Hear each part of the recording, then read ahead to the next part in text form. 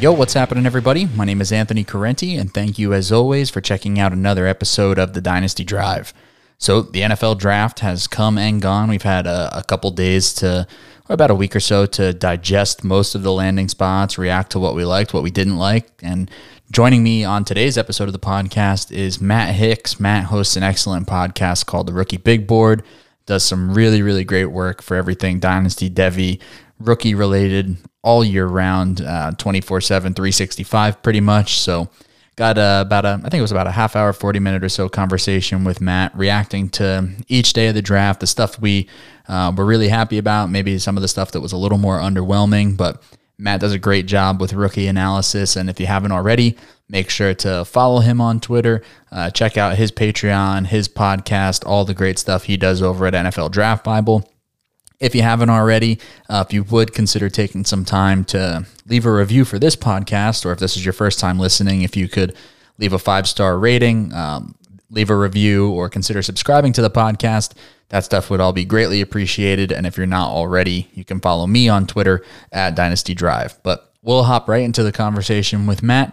Runs a little over a half hour or so, reacting to everything 2021 NFL Draft, and we'll see you guys on the other side.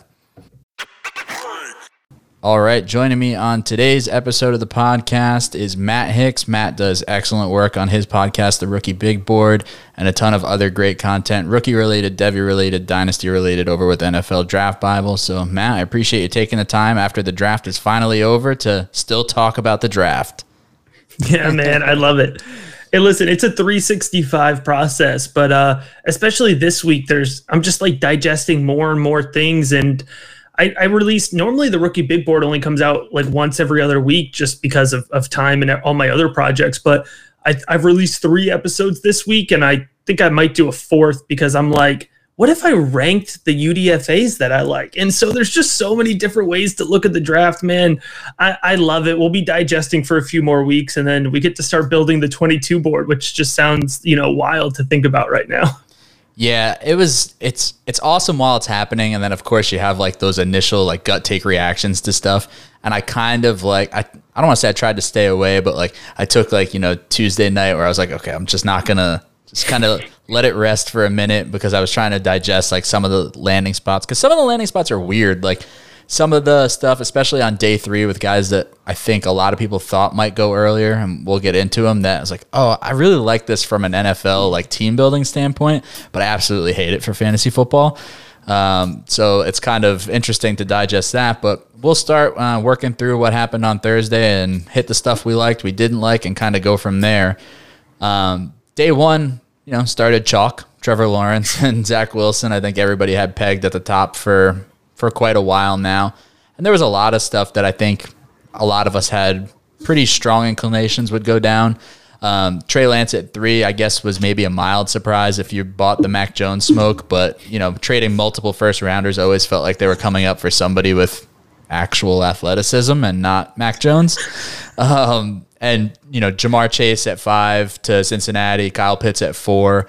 A lot of that stuff, smoke came out pretty strong leading up to the draft that it would go down.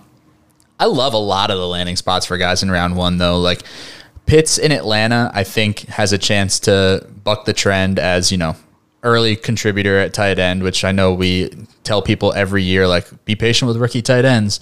Kyle Pitts, I think, has a chance to be the outlier. Jamar Chase, I joked with somebody on the first night of the draft, like, oh, how soon till Joe Burrow gets Zach Taylor fired and then they hire Joe Brady and like just full blown get the band back together from LSU. Oh man, I love that. But even like Jalen Waddle, I know you and I think both had him as wide receiver too. I love him reuniting with Tua in Miami. I think it's exactly what that offense needed. I think it's exactly what Tua needed to kind of settle in and kind of regain some confidence and open up that offense a little bit. So I guess just a little bit about stuff that you were fond of or maybe not so fond of on the first night of the draft. Yeah, I mean, with the first couple picks going chalk, I'll even say, and I know that, it wasn't chalk, but Trey Lance to me was always the pick. I mean, for me, when they made the trade, it was Justin Fields or Trey Lance. And when I when it came down to Trey Lance or Mac Jones, Mac Jones at no point made any sense to me. That was just so. For me, that was fairly chalk. I have to be honest. I am surprised that Jamar Chase went to Cincinnati. I really thought that they were going to go Penei Sewell.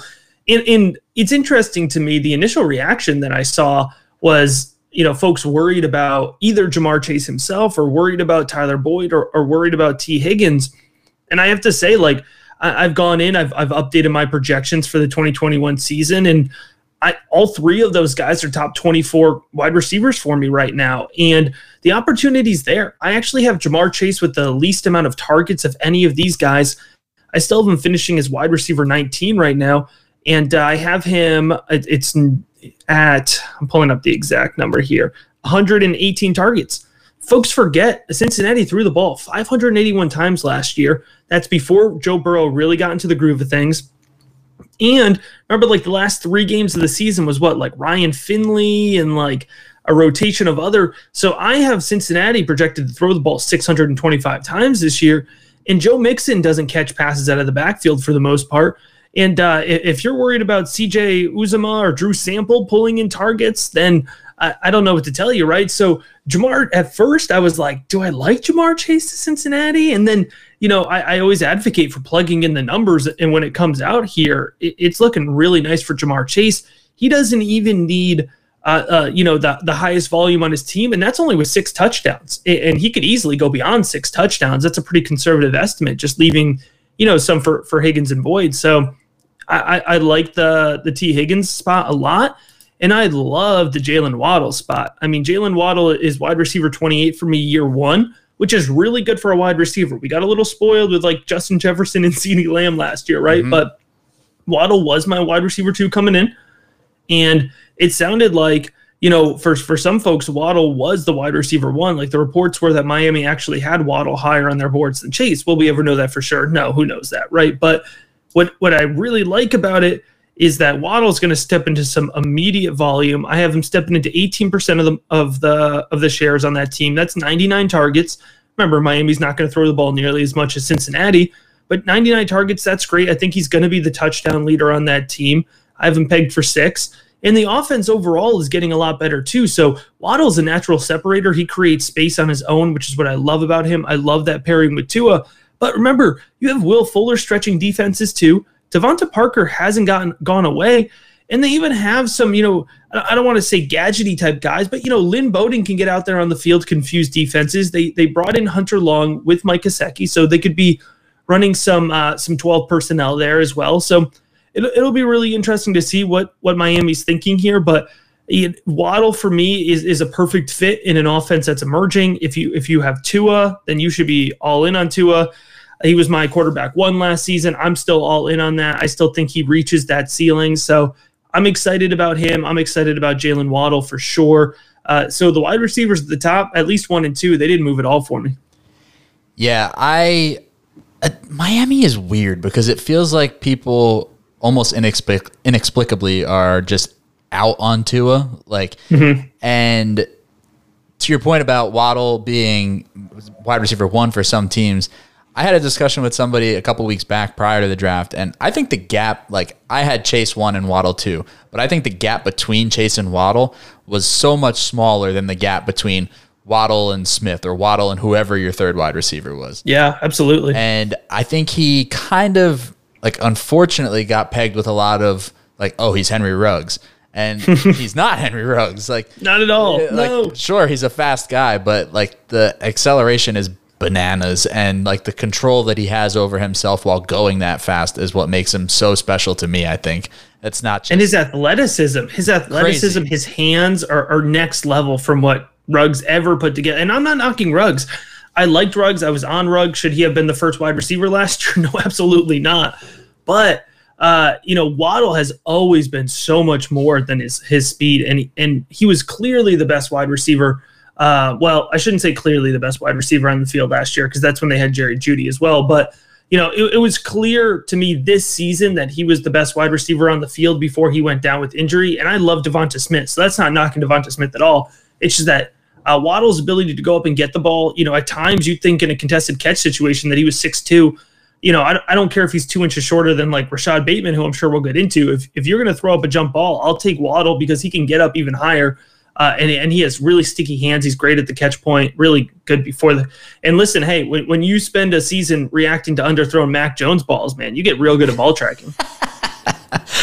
Truthfully, for like pass catchers across the board in round one, like there's not a lot that I didn't like, or not a lot that I didn't like in terms of scheme fit or anything. Like I think Devontae Smith is a great fit in Philly. I think that'll be, interesting to see what he does there.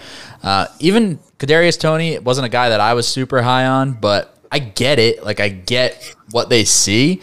Not somebody that I'm probably going to end up with a whole lot of, just based on where I think he'll still probably go, early, mid-round 2-ish, maybe even earlier in rookie drafts, and I'm kind of out at that cost. But Bateman, like you just said, and then we'll talk about a couple of the running backs, but Rashad Bateman just felt like if he was going to go round one, it was going to be to the Baltimore Ravens. I think we were both maybe a little bit lower on him than a lot of other people coming into it, and I feel like I had to explain to everybody, like, I don't hate Rashad Bateman. I think he's fine. But, like, for what I think he is, I think Baltimore's a pretty decent fit for the same reasons I think that Tylan Wallace is a good fit, albeit at a much cheaper cost, both in terms of, real actual NFL draft capital and what you'll pay for in rookie drafts. But, I think he'll be decent there, but I don't think you're going to get, especially in that offense with way lower like talk about Miami having less passing volume than Cincinnati. I mean, they're going to run the ball some more in Baltimore, and I think Bateman will help Lamar and will be a productive NFL receiver. The juice isn't there for me for fantasy. Like I'll take him, but it's got to be at a value that I'm comfortable with, and I would assume that'll be later than a lot of other people are willing to roll the dice on him. Yeah, it's so interesting with Bateman. So I called it my karma because I have been much lower on Bateman throughout the entire process. And it was never that I disliked Bateman. I just thought that folks were overvaluing him. I mean, you look at the 2020 tape, it's horrid. And I know folks, want to make excuses about 2020 tape, but you don't just throw away half a season of anybody else's tape, right? So that was confusing for me. Now, you go back to his 2019 tape, there's a lot to like. But also, my biggest concern through the whole process was that he was a contested catch guy that never quite looked as big. He never looked as big for me as he was listed. And then, of course, he came to the combine. We found out he was 2 inches and 20 pounds lighter. And, I don't care how good you are, ball skills, contested catch situations. If you are not a natural separator, and I don't think Rashad Bateman consistently is, it's going to be difficult to win contested catch situations in the NFL, right? Like corners are bigger, DBs are bigger, they're stronger, they understand how to play the field better. So those are my concerns going in. That being said, Rashad Bateman was hanging just outside my top 5 wide receivers. He does have nice hands. He does have good route running ability. At times, his ability to win over the middle of the field is really fantastic. Now, you have to plug him into the Baltimore offense. And even night one, right? So like night one, I go in and I'd kind of been convincing myself a little bit of, Rashad Bateman or Terrace Marshall. I was like, maybe they can work in Baltimore, because the big thing here for me, a wide receiver coming in, a rookie wide receiver, they got to win over the middle of the field. That's going to be the key. Can they win over the middle of the field? I like Lamar. I believe in Lamar as a passer. I do not buy into this bogus kind of narrative of Lamar's not a good passer, but where Lamar struggles, like a lot of NFL quarterbacks, but he has struggled to be accurate along the boundary. So what we're going to need, hopefully, is Rashad Bateman to be running routes over the middle of the field instead of along the boundary. Now, what Baltimore does with that is to be seen. But even in the best case scenario, I was really trying to be generous here with the targets that I gave him. I couldn't find a situation where I plugged in more than 63 targets for Rashad Bateman in this offense this season, and that is the most on the team. That he has the most targets on the team for wide receivers here when I'm doing out these numbers. Baltimore threw the ball 406 times last season. I bumped them up to 420. There's a lot of folks pushing this narrative on Twitter right now that Rashad Bateman, the Baltimore Ravens are just going to start throwing the ball more. And it seems, the coaching staff is going to revamp the offense. They're going to flip it over. I got to tell you guys, I've seen Greg Roman play or call football games. Go all the way back to San Francisco with Colin Kaepernick. When Greg Roman is successful, and the Ravens have been very successful offensively, and so were the 49ers under Greg Roman. He's running the ball at least 500 times a season. And when Greg Roman runs the ball less than 500 times a season, it's not successful. So I guarantee you the Ravens are not going to significantly increase their passing attempts. I gave them 20 more passing attempts this year. If they get 50 more, that would be significant, but it still wouldn't be enough to help out Rashad Bateman. I was chatting with in one of my Slack channels the other day, and somebody was asking me, they said, I feel like if Rashad Bateman got to 120 targets, that'd be a good spot for him. And it would be. But there's not – I was like, I literally project him at half that. And I don't think I'm being unfair. Now, adding Tylan Wallace in the fourth round also doesn't help. Remember, they added Sammy Watkins this offseason. They still have Hollywood Brown. And don't forget, they still have Mark Andrews. But even if you push out the targets for Rashad Bateman, right, give him 100 targets. Shoot for the moon. How many touchdowns is he getting? 4? 3, 5, maybe. Max out 100 targets, give him a 65% catch rate, add in more touchdowns than I gave him, give him 5 touchdowns. I guarantee you, I haven't done the numbers because I have him much lower than that.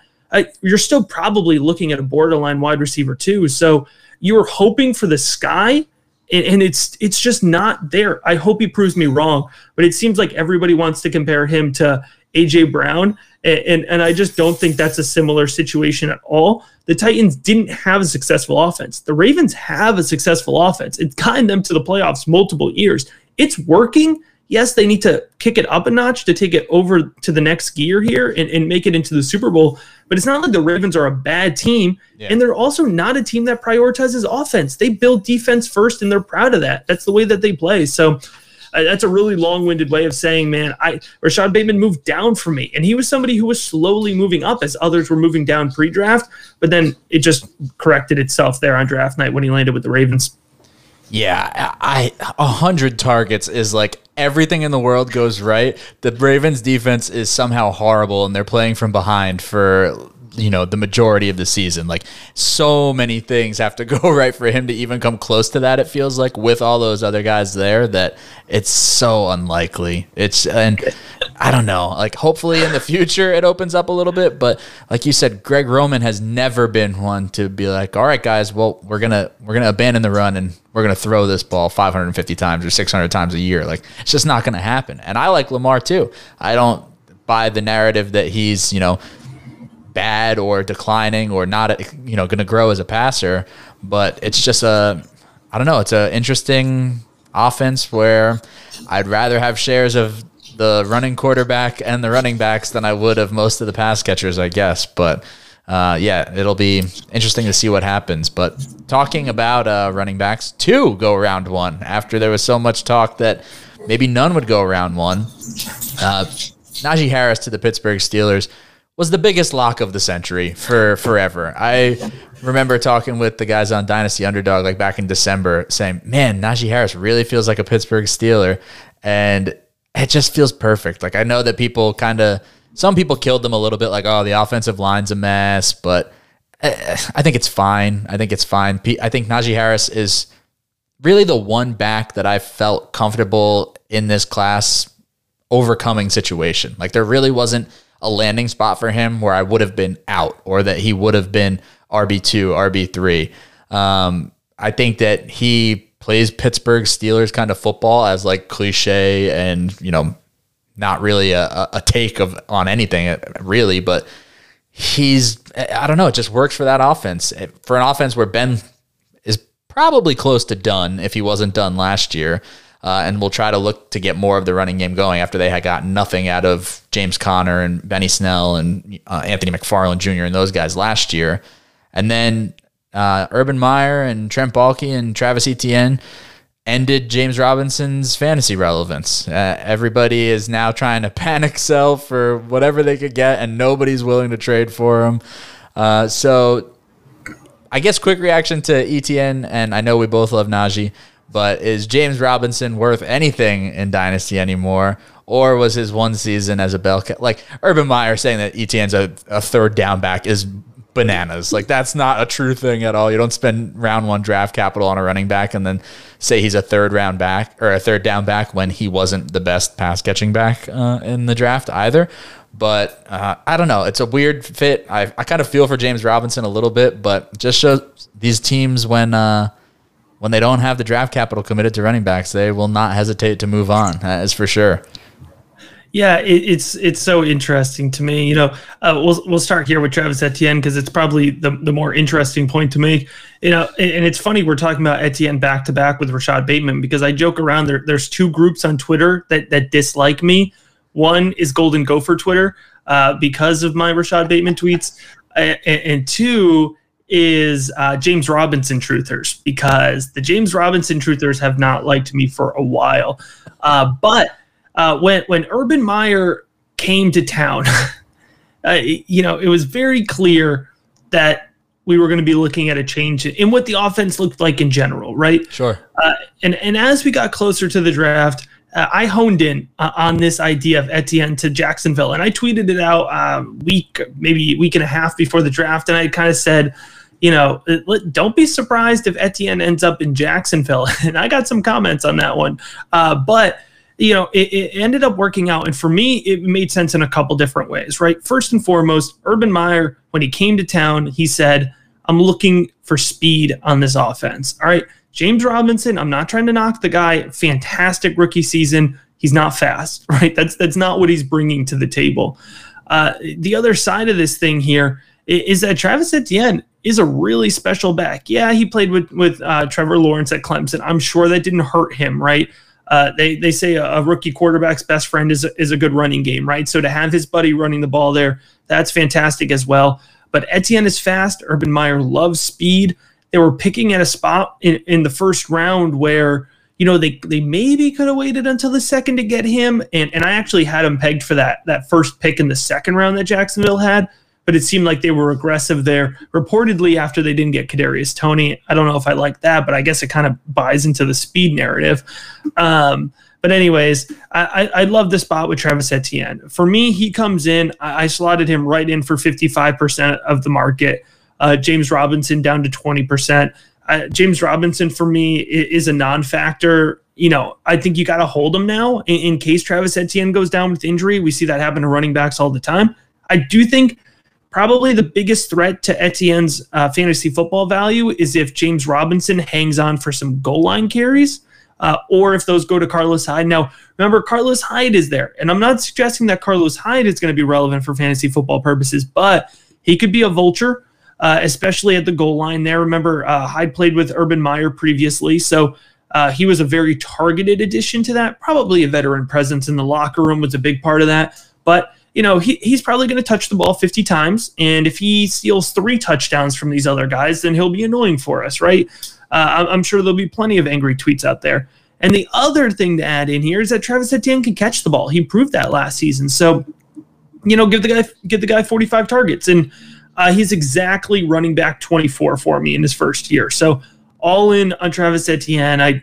I'm all out on James Robinson. It's too late now, though. If you held, you got to hold, and you got to hope that, a situation presents itself in the future and you can, turn around and flip them quickly when that time comes. But, the narrative around Najee Harris for me has been really fascinating. And I understand, we're not analytics guys, and I have plenty of analytics friends. And I definitely respect the work of the analytics community. And, here's, it's interesting. When I talk to my folks that I trust on the analytics side, age is a big thing. And that's what folks are hammering on Najee Harris right now.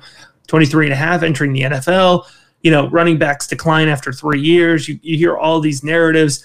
Well, I got to tell you, if you're in a super flex league and you draft Najee Harris at 104, if you're in a 1 QB league, you draft Najee Harris at 101, and he gives you 3 years of running back 1 production, that's fine. He could drop off after that. How many running backs do you get 3 years of running back 1 production? And that's what I think you get out of Najee Harris. I really do.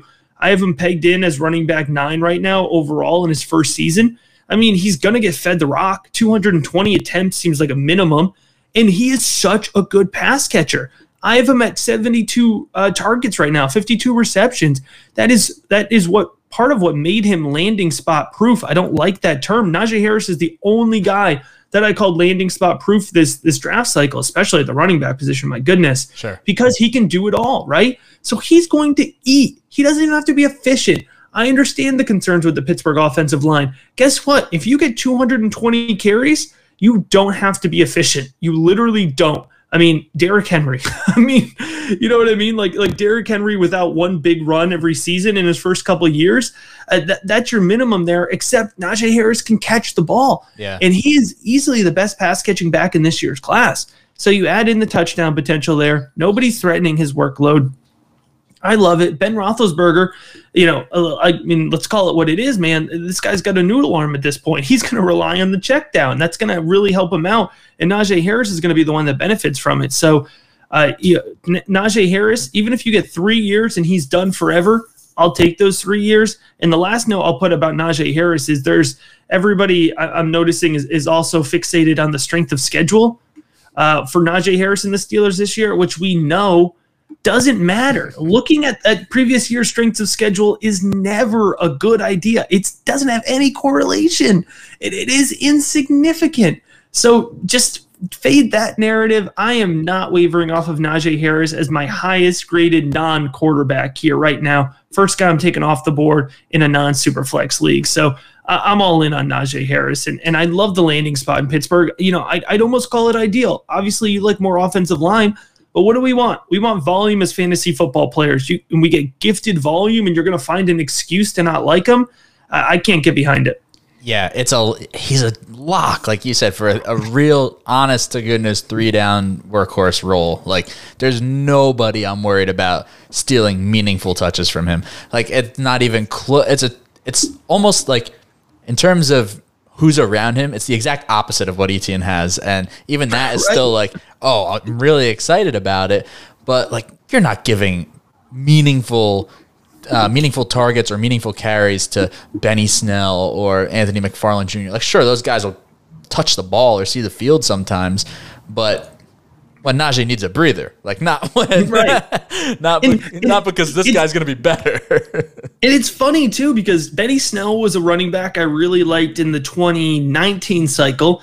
I really liked Anthony McFarland in the 2020 cycle, but let's be honest with what we've got here, right? 80 to 100 touches for those guys on the season. Najee, 220. I mean, like, come on. Yeah. What are we working with here? I like those guys. It's Najee's backfield. You're absolutely right. All right, well, let's move on to day 2 and day 3, because that's where things get fun and spicy, and players went off the board Spicy's in all right. types of crazy places that nobody saw coming. Day 2 started fun. I did not think Elijah Moore would make it out of round 1. I thought an NFL team would love him. Frankly, I didn't expect my New York Jets to be the team that drafted him top of round 2, but I kind of love the fit. I do love the fit from a fan perspective, but I love the fit from a fantasy perspective, kind of both in the short and long term as well, because I don't think they will be in a rush necessarily to move on from Jamison Crowder. I could see it being something where, I don't know if they get to the point where they outright cut him, but I could see them trying to save face and flip him for some kind of capital if they want to spend that money on a corner or something. But I think there's a situation where both of those guys are on the field at the same time, because Crowder is what he is. He's good underneath and can do a little bit after the catch, but Elijah Moore is a different kind of dynamic. Elijah Moore can win vertical, and I think that the team has visions of, and I'm not comparing him to this player, but I think the team has some visions of using him in that kind of quote-unquote Deebo Samuel type role where, they get him involved on end arounds, they get him involved on those manufactured touches near the line of scrimmage. So I don't think it's going to be something where necessarily just Crowder's on the field or just Elijah Moore's on the field. But Crowder, it's extremely unlikely he's there past this year if he makes it to the beginning of this year at all.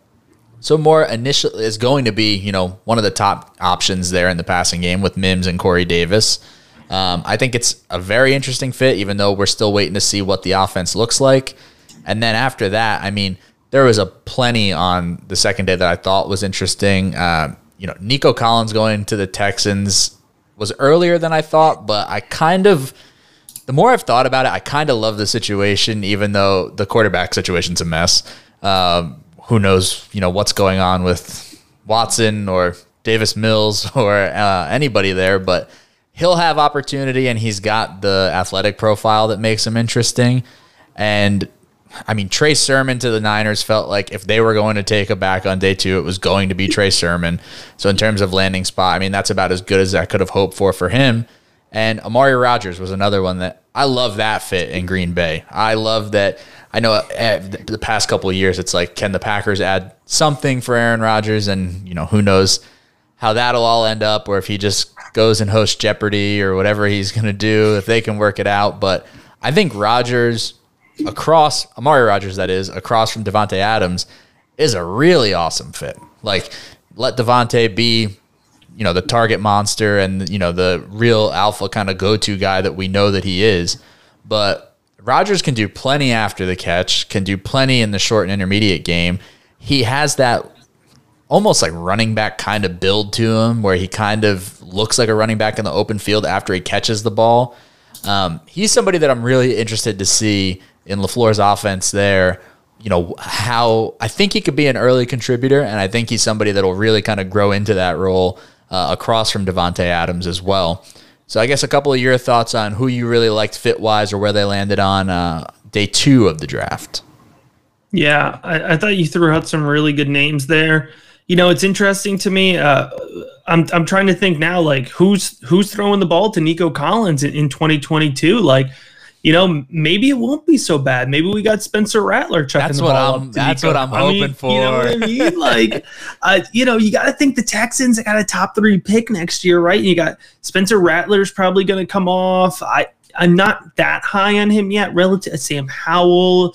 I like Keaton Slovis. I like Jaden Daniels. I don't think those guys will right now. I wouldn't consider them near that top 3 conversation. But the point being is that, Nico Collins specifically, as long as you got a taxi spot, then he's not a bad guy to draft in the 3rd round. Again, and Amari Rodgers, I loved it on draft night. The more and more we hear about the potential that Aaron Rodgers might not be coming back, that does make me nervous. Like, we're in a like UDPL, a league together, dynasty league together, podcast dynasty league together, and I got Devontae Adams. I've been trying to trade him all day. Nobody will take Devontae Adams off my hands. So I think everybody's panicking like I'm panicking. But if Rodgers is there, then I like other Rodgers. If Aaron Rodgers is there, I like Amari Rodgers. So that I really like. So I mean, gosh, there's just so many picks on day 2 and day 3. I'll say, one which I think isn't getting quite enough love, and I get it. I get why folks are a little confused by it. But I was high on Dwayne Eskridge coming in. I was planting my flag on him as a top 100 guy, and then he comes off the board, 58 or something like that? Yeah. And I was like, man, I thought I was high on it. I knew the NFL was high on him. And I like his ability a lot. And I think it's really interesting. So Eskridge played on the outside at Western Michigan, but he's undersized. I believe he's like 5'10", 180. So you would think he's going to play inside for the Seahawks. And the Seahawks have been desperate for a good third wide receiver. I know they don't, they're not the most vertical passing attack, but they've been really trying to figure out, is it David Moore? Is it Freddie Swain? Who is it here? And I think Dwayne Eskridge gives him a really explosive addition. I've kind of comped him a lot to a healthy Will Fuller with 2 hamstrings, and what he can provide to an offense. And he's got that touchdown potential. And so I like Dwayne Eskridge a lot. Russell Wilson wants to throw the ball more. They've been at least making somewhat of an effort to add some extra pass protection in there. So, I mean, do I think he's going to be a wide receiver 3 as a rookie? No, probably not. But best ball leagues, leagues where you have deeper bench spots, Dwayne Eskridge, he was a top 24 guy pre-draft in the rookie big board because I loved his tape and I had a good feeling he was going top 100 just from who I was talking to. And then he ends up being right now, I think he's 21 on the rookie big board. So I'm taking him 2nd round, and I've gotten him already in a couple rookie drafts, 2nd round. So I'm happy to take him. And then, I know you were just tossing it up for me, so I'm just going to take the bait, man. Terrace Marshall, my dude, he hits a free fall, right? I mean, I was sweating it. I'm not going to lie. Terrace Marshall for me, and I've been putting it out there to the world. I thought he was a 1st round talent easily. This past season, I thought he showed that. It turned out that he fell in a kind of a unique situation. So from what I understand, he fell because of his medicals, but it wasn't that anything was particularly flagged in his medicals. It was that teams didn't feel, and this was not specific to Terrace Marshall. This happened to some other guys like Jeremiah Owusu-Koramoah. Remember, he fell down to 52 with Cleveland. There were a few other guys who had Tevin Jenkins. This happened to him as well. It wasn't that they got particularly flagged for something at the medical combine in Indianapolis. It was that teams didn't feel like they had the same access and level of information as years past. So there was just some volatility there. So some teams took these guys with injuries off their board, not because of what they saw, but just because they couldn't see anything. So, but Terrace Marshall, he takes the free fall, which is not fantastic, but ends up still going late second round. And where does he go? He goes to Carolina, which is fantastic for two reasons. One, pre-draft, I had 20% of the wide receiver market share, of the receiving market share, just open for Carolina. Remember, Curtis Samuel left. They didn't fill that void with anybody. They don't have anybody on their depth chart of significance past DJ Moore and Robbie Anderson. So you plug Terrace Marshall in there, 18%, because I had to move some numbers around to get Tommy Tremble some targets as well. So you plug Terrace Marshall in there, and then you start looking at the field and you start trying to figure out how these guys are going to line up. Well, we know Moore's playing the X, right? Anderson actually primarily played in the flanker role. Robbie Anderson did not play on the inside for Carolina. So you put Terrace Marshall on the inside, which I know sounds a little suspect, right? 6'3", 200, you got Terrace Marshall in there, but go back to Joe Brady's 2019 LSU offense where Terrace Marshall was on pace to outproduce Justin Jefferson. Where was he playing primarily? Big slot. We've seen the big slot work for guys like Justin Jefferson in the pros, even CeeDee Lamb last year in Dallas playing big slot. All right, so you plug Terrace Marshall in there, and for me, I think you peg him for 7 touchdowns. I think he could stretch the field. I have him at 95 targets. I think he's going to click right away in that Carolina offense, and that is not projecting a significant jump in Sam Darnold. And I still believe in Sam Darnold. So you look 2-3 years down the road, if Matt Rule and Carolina can develop Carolina in the way that the Jets were not able to do, in the way that we thought Sam Darnold was going to be developed as the number 2 overall pick in the 2018 NFL draft, right? So the upside for Terrace Marshall is super significant. So that was my favorite pick of day 2 because I was sweating it, and he ends up still landing in a spot that I absolutely love. Would I have preferred he went in the first round? Sure. But I think he, for me, is a steal of day 2 for Carolina. And he goes from wide receiver 3 just down to wide receiver 4 in my rankings. So I did have to drop him. I bumped Devonta Smith over him, but he's still very high for me in my wide receiver ranks.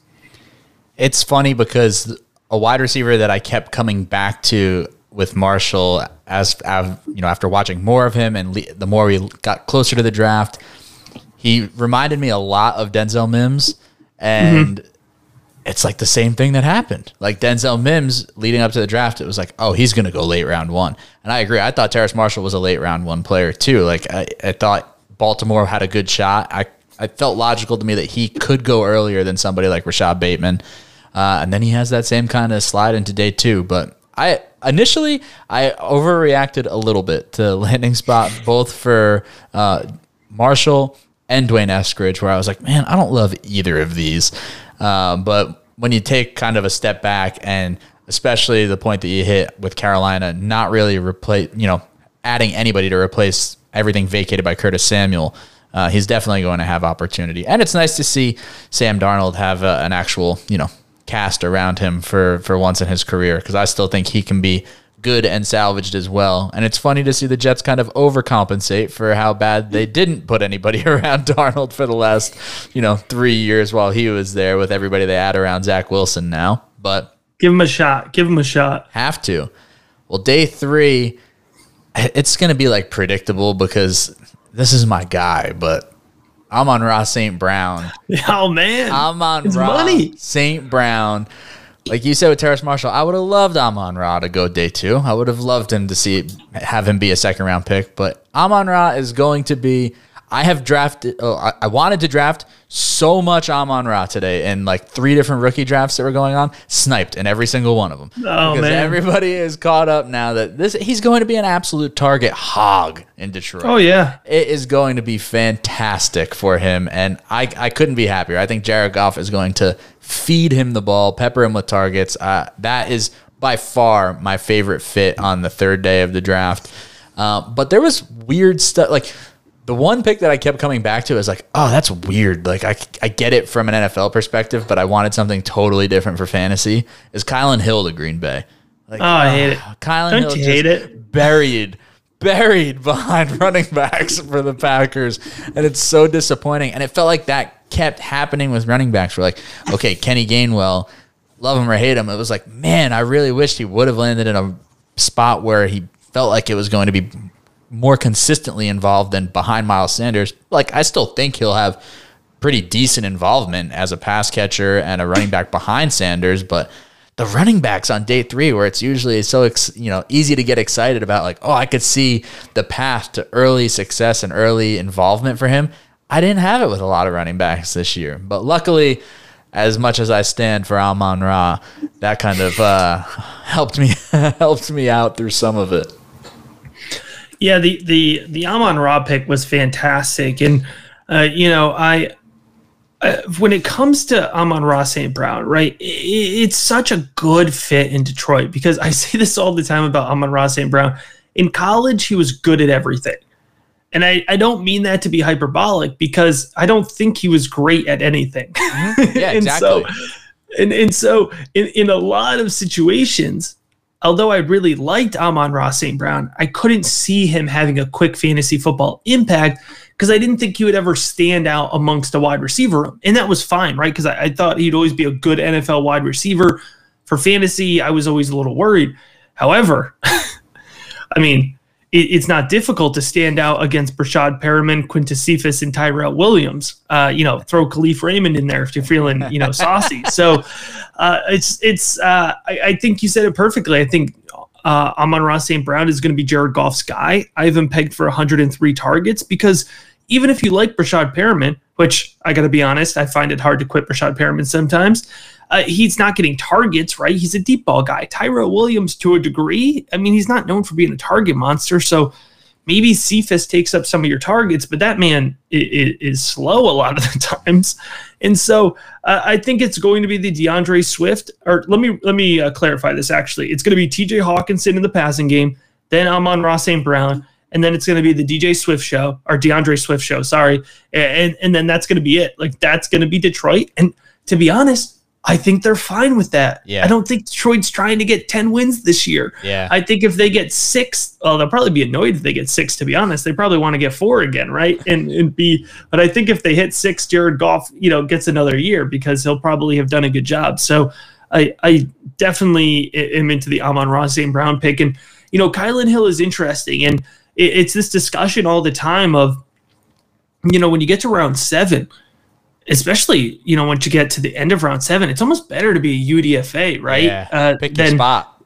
Right? Yeah, you get to pick, you get to call your shot, pick your spot. And so Kylan Hill, man, I think he's a 3-down back. Is he going to get action behind Aaron Jones and AJ Dillon? No, probably not, right?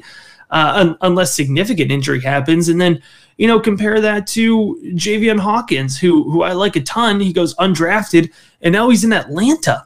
I mean, that's fantastic. That's some real upside there, right? Even Jarrett Patterson going to Washington. I know Antonio Gibson's there, but injuries happen for running backs, and I think Jarrett Patterson in Washington could be a really nice kind of 4th, 5th round rookie dart throw, because I liked his tape a lot. He's obviously undersized, so I wasn't surprised when he went undrafted, but I think he can really contribute to an offense. He led the MAC in rushing the past 2 seasons. So, he definitely has production, at least at the group of 5 level. Another guy who jumps out is Jared Dokes. I like Dokes' tape. He was honestly one of my, I think, last 5 tape reviews when I was just trying to get over that 100 mark. Finished with, I think, 102 tape reviews this year. And Jared Dokes might have been 101. But I liked his tape. It was one of those guys where, once you're starting to watch into the 80s and 90s, you're like, yep, here's just another guy. Here's just another guy. And with Jared Dokes, you were like, okay, there's a little something here. He's got some burst off the line. He could smash in between the tackles. And so, Miami's backfield is not solidified. We thought they would have addressed running back a little bit earlier in the draft. So Jared Dokes is an interesting upside shot there that went late in the draft as well. So, it's really interesting as you get to the late rounds. It's all about potential opportunity. And I know you mentioned Kenny Gainwell, and it's not fantastic, no, that he lands in the 5th round behind Miles Sanders. But for both him and Chuba Hubbard, in Carolina, again, you're one running back injury away from being the dude. I mean, if CMC goes down, Chuba Hubbard is the guy. I mean, who else are they going to give the ball to? Right? And CMC just missed time last season. Miles Sanders just missed time last season. So if I was talking about this earlier, if you want to take Kenny Gainwell at the very back end of the 2nd round, go for it. I mean, like the running back drop off is so steep that you might as well go for it because Kenny Gainwell, if he gets to be the dude, can be good. I do believe in his tape. So I would be fine drafting Kenny Gainwell. A little bit more hesitant on Chuba Hubbard just because I didn't love his tape, but immediate volume. We talked about the impact of volume. So running backs, man, if we're being honest, it's a bit of a mess this year, but if you're going to take your shots, I think, the way that we just talked about it, those are some good targets and some good approaches to taking your shots. The one other guy that I do wish had kind of a more clear path to playing time early on, but I think that if, like you just alluded to with those two guys, if an injury pops up and gets involved early, is Khalil Herbert landing with the Bears. Yeah. I wish that I think Khalil Herbert can be good, man. I really do. I do. I thought agree. he would go earlier than round 6. I don't know. He just has the look, the balance, the strength. He just runs the way that you would profile a guy that can take the lion's share of that at least early down role, and I think can do even more than that as well. But I don't know. Chicago is interesting because I'm not out on Montgomery by any means. Like I think he's fine, but I don't think he's RB4 or whatever he finished up as last year. Like whatever after that crazy end of season stretch. Like I think he kind of regresses back to, the mean or what we expect to be the norm for him, probably like a mid-range RB2, maybe a back-end RB2. But there's only so many spots, and they get hurt every year. Like running backs don't play 16 games. So he's a guy that if it's round 3, round 4, whatever it is, and you need some of that running back depth, I'm still taking my shot on Herbert.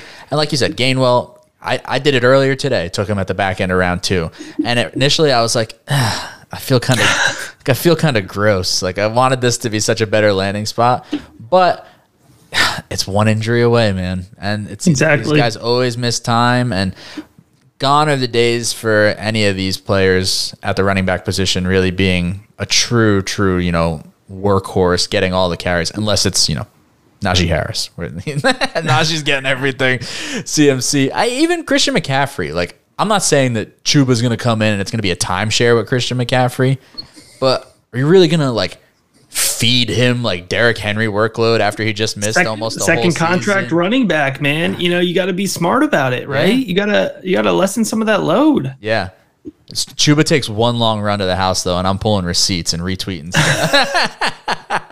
Yeah, you're gonna be coming at me probably. Is who you're gonna be coming at.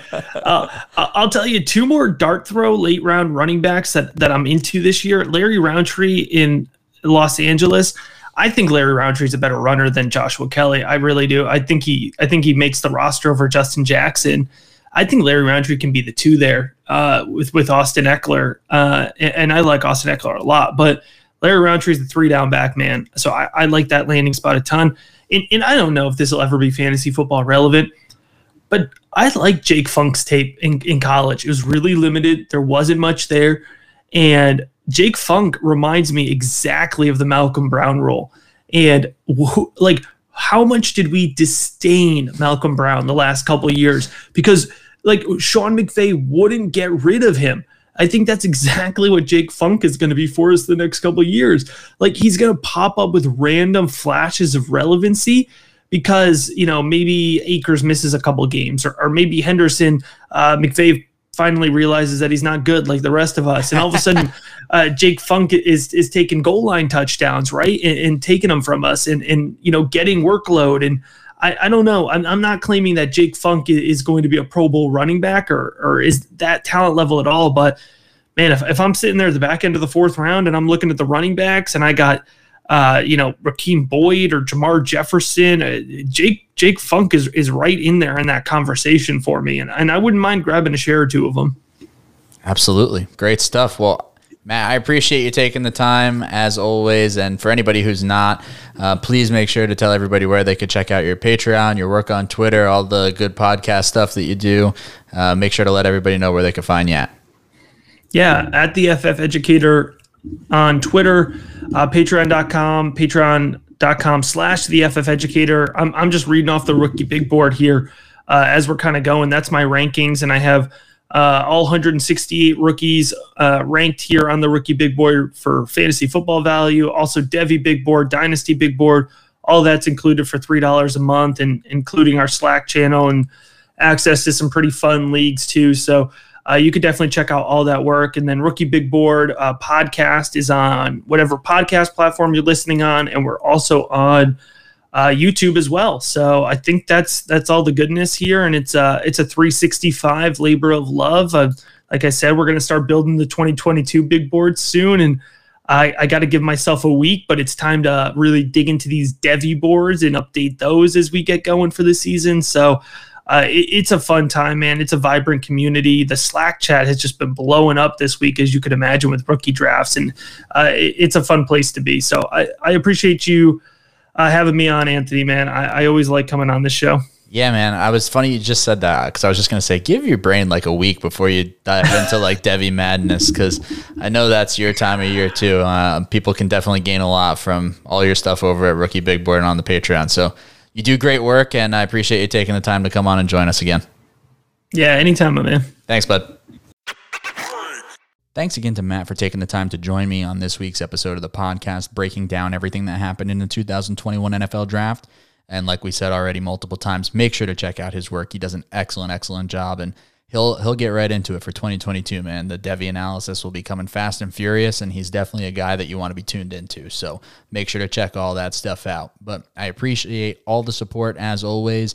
Now that the draft has come and gone, the next few weeks, months, we'll be reacting to some of the implications for veterans, players that we're looking to go after, analysis on each individual teams. Not going to slow up here at all. We'll do some more Devy stuff over the summer as well, but going to keep on grinding. We have a bunch of stuff that's really cool that's lined up for the next couple weeks and months ahead. Appreciate everybody checking us out as always, and we'll be back next week. Thanks.